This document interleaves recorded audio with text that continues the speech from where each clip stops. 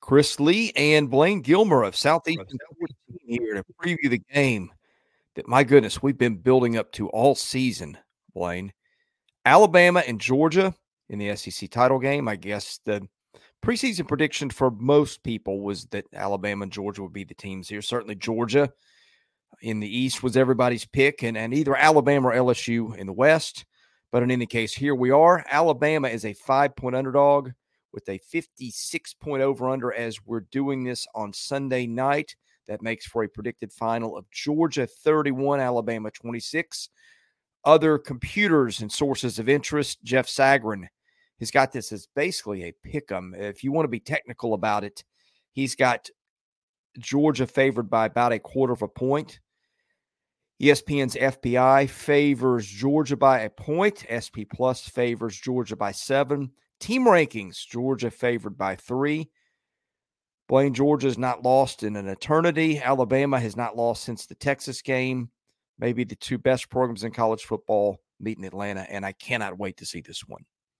Yeah, it's going to be exciting. And the last team that Georgia lost to was this Alabama team in the SEC championship in 2021 before their streak started there in the playoffs thereafter, subsequently beating the Alabama team to win that first national championship in 40 years.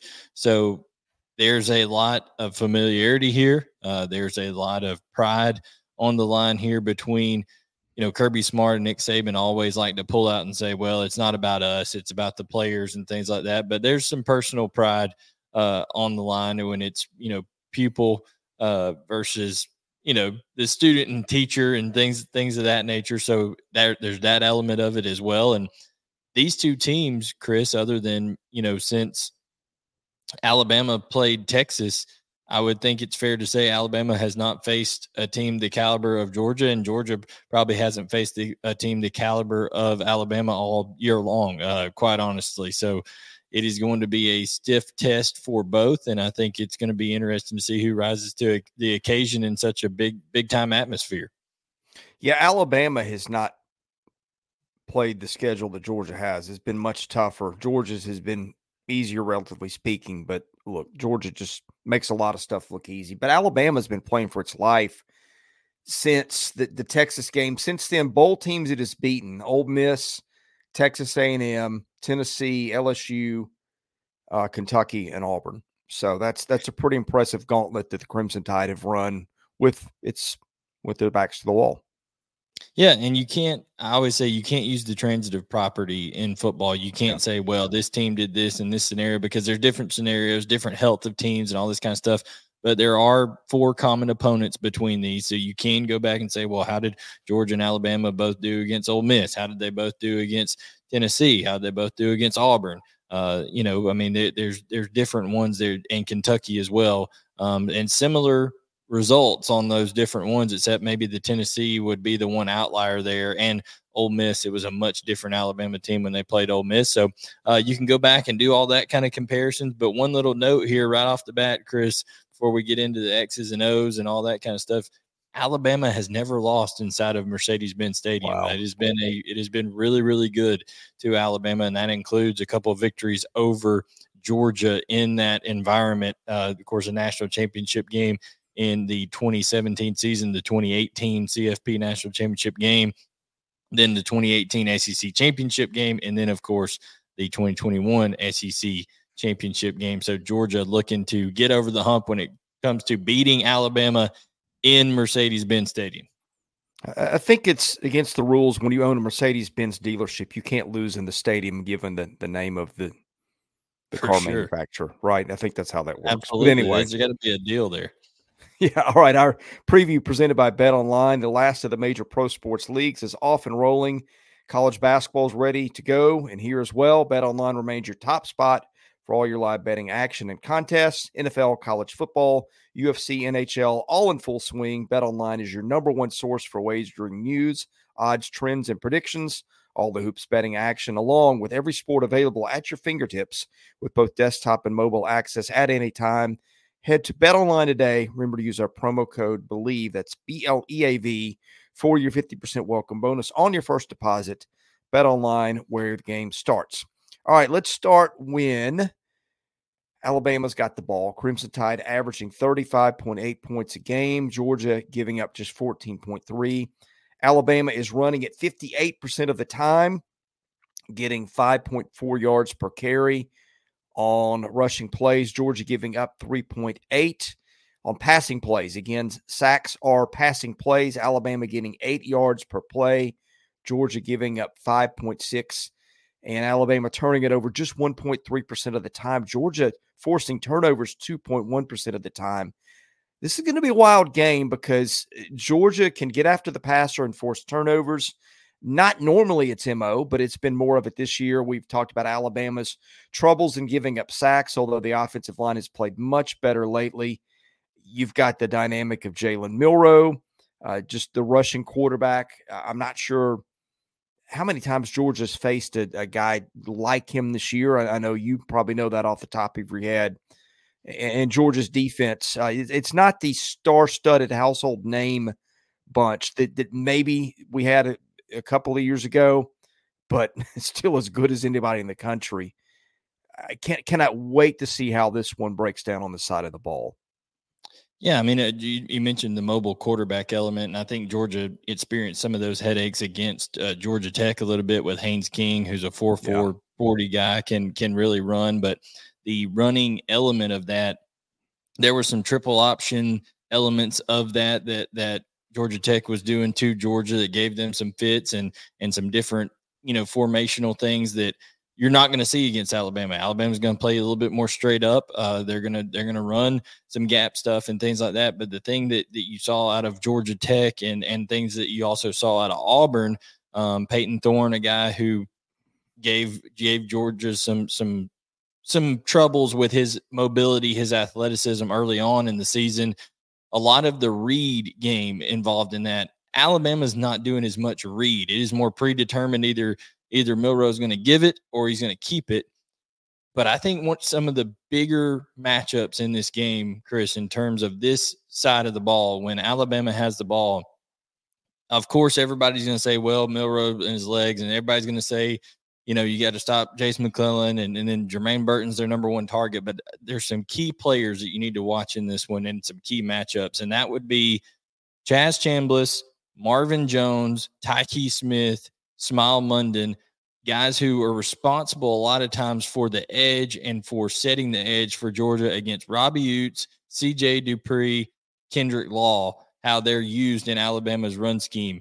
Because if you go and watch film, when they get on the edge and when they're able to block things on the edge and get to the perimeter, which Alabama can do and they want to on some of these designed runs to the quarterback, and also some misdirection look type stuff where they'll have counter blocked one way, counter tray, where they're pulling Proctor and they're pulling a guard over to the right, but they're having Jam Miller, or they're having Roydell Williams, or they're having Jason McClellan go on a speed sweep to the left. It is one-on-one blocks out there with that star position where Tyke Smith is going to be playing and where Robbie Utes is going to be, and where a bunch of these different guys are going to be trying to win one-on-one blocking matchups. And then who can fill over the top with Malachi Starks? Can he come down and make sure he makes some tackles? And then when you do that, Chris, and when you start to deploy those hats down into the box and try to get that advantage and prevent Alabama from beating you on those perimeter runs and things like that, that's when those shots over the top happen.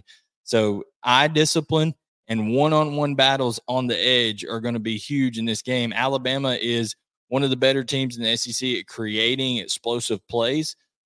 71 plays of 20 yards or more. Georgia is one of the best in the country at preventing explosive plays, only 35 plays of 20 yards or more on the season. So it's an intriguing matchup and some fascinating inside the X's and O's matchups there when you get into it between Georgia and Alabama. Well, one other thing that stuck out to me as you were reciting Georgia's defense there, there may not be a Jordan Davis on this team, but man, a lot of those guys have played just a ton of big ball games, SEC championships, playoff games. And that's one thing I'm curious to see how that translates, because I'm not sure Alabama's offense has got the number of players who played for those kind of stakes.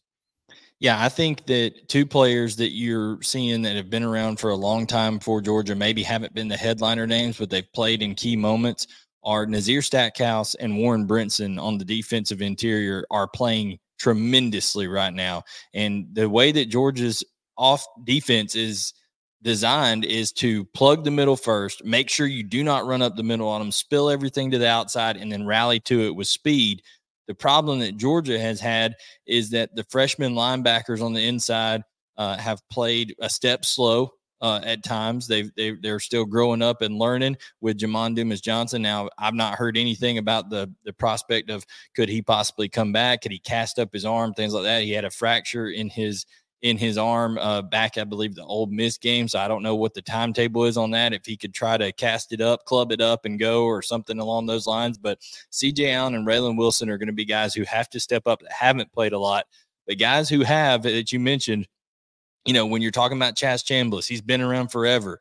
He's playing really good football right now. And Tyke Smith is finally healthy and playing really well. So it's gonna be lots of guys. Robbie Oates seems like a guy that I've heard Eli Gold say his name 50 million times. Robbie Oates coming through there for Alabama. So it seems like he's been there forever. And Dupree's a guy, he hasn't been at Alabama forever, but he played at Maryland, had great success. So, and then Kendrick Law has just been getting better and better. So I think those matchups right there are something I'm very excited to see in this game. And you'll know early on who's winning those by, hey, what happens on the edge? Are they able to keep contain of Jalen Milroe? Because that's another thing too. Georgia can get after the passer, like you said, but you don't want to be too aggressive. They showed some looks against Georgia Tech, kind of testing things out where they used Raylan Wilson, a true freshman from Florida that can absolutely fly. Number 5, watch him. He could end up being a spy on Jalen Milroe in this game. Auburn had success on Milroe when they were disciplined with their spy in that game. And LSU, we saw in that game, LSU failed to have a spy several times, and Milroe ran absolutely rampant on them. So it'll be interesting to see how Georgia approaches it defensively. Okay, let's look at the other side of the matchup when Georgia's got the ball. That offense averaging 41.1 points a game, Bama giving up 17.9. Georgia running the ball 52% of the time, 5.7 yards per rush play. Alabama giving up 4.9 there. It's very un-Alabama-like. Passing plays, Carson Beck has been tremendous, 8.7 yards per passing play. Alabama has been elite against passing, 4.9 yards per passing play. Bama forcing turnovers 2.2% of the time. Georgia coughing it up, just a 1.6% rate, which is very good. Alabama is going to get after you with Braswell and Dallas Turner, all those guys, 39 sacks, but Georgia's giving up just 9. That is incredible. Incredible. And we've noted how they've had some injuries on the offensive line. They had some switches against Georgia Tech. Yeah, I mean, this side of the matchup also very intriguing. And Georgia really, we quoted those running stats, but it seemed like those have gotten really even better in the second half of the season as Georgia just is running the ball at kind of level that it did a year ago. And then, oh, by the way, Carson Beck has just been phenomenal in all their big games too. Yeah, Kendall Milton has been unconscious lately. But he's running behind. The offensive line has always been really good, but having a Marius Mims back full go and being his old self again is huge for this team. I anticipate that you're going to see Tate Ratledge be able to play in this game. If he's got any chance of being able to play, he's going to give it a go, and then that would put Xavier Truss back at the left guard, which is really Georgia's best lineup going throughout. On that offensive line, and the way that Kendall Milton is running. And then, of course, Daijun Edwards, we know what he's able to do for Georgia, providing kind of a change of pace. Dillon Bell has kind of become a guy who, okay, so Brock Bowers, Ladd McConkey, and Ra Thomas are not going to play in this game against Georgia Tech. Who's going to be our guy that we're going to go to and feed? It's going to be Dillon Bell. And he had a game against Tennessee where he threw a touchdown pass. He caught a touchdown pass. I mean, he's been all over the place for Georgia the last couple of games, and that is a guy much like Kendrick Law for Alabama that is an X factor in this game. When you have a healthy Brock Bowers, who Brock Bowers will play in this game, Ladd McConkey will play in this game, barring something just crazy, unforeseen happening. They're going to play. They were more so rested for that Tech game. They knew that probably midweek that now hearing things coming out afterwards that they knew they were going to rest these guys. Ra Thomas, who knows on that, but Georgia is so difficult to stop. Chris, you talked about it.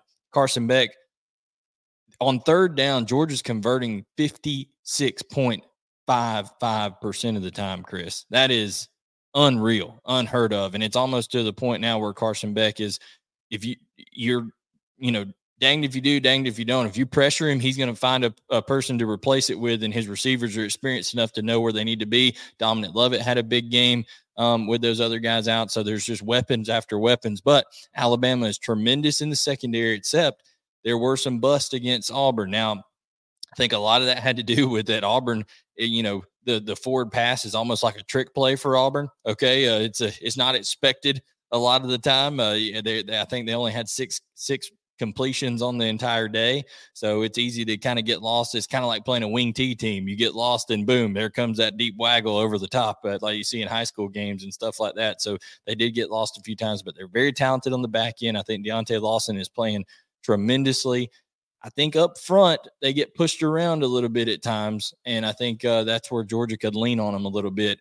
So my question is, I know that as we talked about Alabama, what Milroe's able to do, what Burton, what Isaiah Bond, Kendrick Law, all those blockers on the perimeter, and then Jace McClellan. I know Alabama's going to get some points and they're going to get some yards and things like that. But my question is, can Alabama stop Georgia from just consistently going down the field? Can they force them to turn the ball over? Because Georgia has, again, other than two games, Tech and Auburn, those are the two games that Georgia turned the ball over.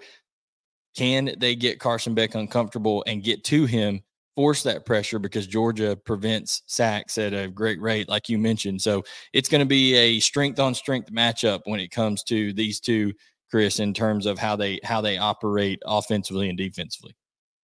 Yeah, wrapping up a couple of loose ends before we make our picks. You mentioned Georgia's rate of protection.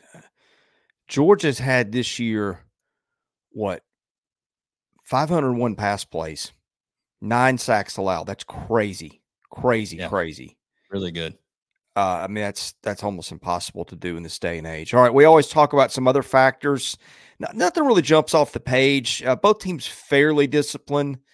Georgia giving up 45 yards of penalties a game. Alabama giving up 50. It's on a neutral field, so I don't know that that's really going to play in special teams. We always talk about both these teams are elite.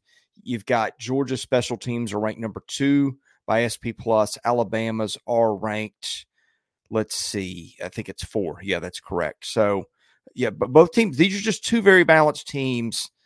All right, Blaine, I'm going to make my pick, and I'm going to give you a couple of reasons why.